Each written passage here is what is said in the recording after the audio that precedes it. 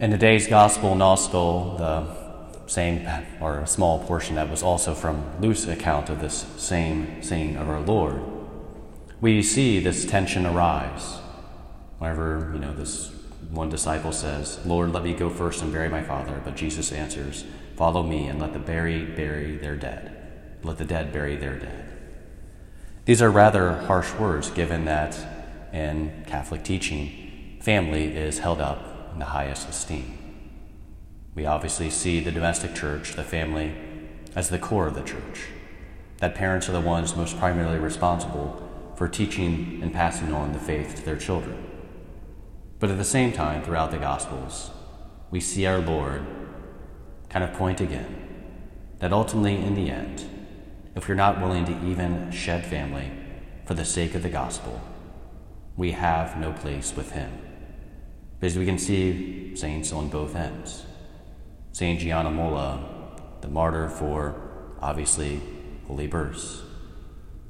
Saints Louis and Zélie, Therese, and the 4 other sisters of the Martin family.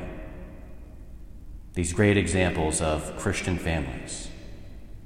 But at the same time, we can hold up examples of other saints. Saints such as Saint Francis of Assisi, who divested himself of everything that his father had bestowed and given to him in favor of following the Lord alone. Whenever it comes to our lives of faith, to us following the Lord, we may not necessarily, and most often will not be asked, to leave behind what the Lord has given to us in family life. However, we do need to always remember to put the Lord at the center. Do we treasure the Lord more than our children? Do we treasure the Lord more than we treasure our spouse?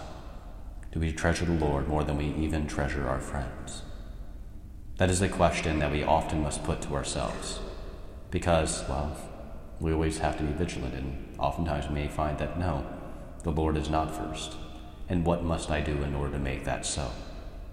So today, let us not perhaps beat ourselves up about that fact, but instead strive to truly follow him first and foremost, and allowing ourselves the possibility that the Lord becomes first, and that by becoming so, he does not take away from us what we most treasure in this life.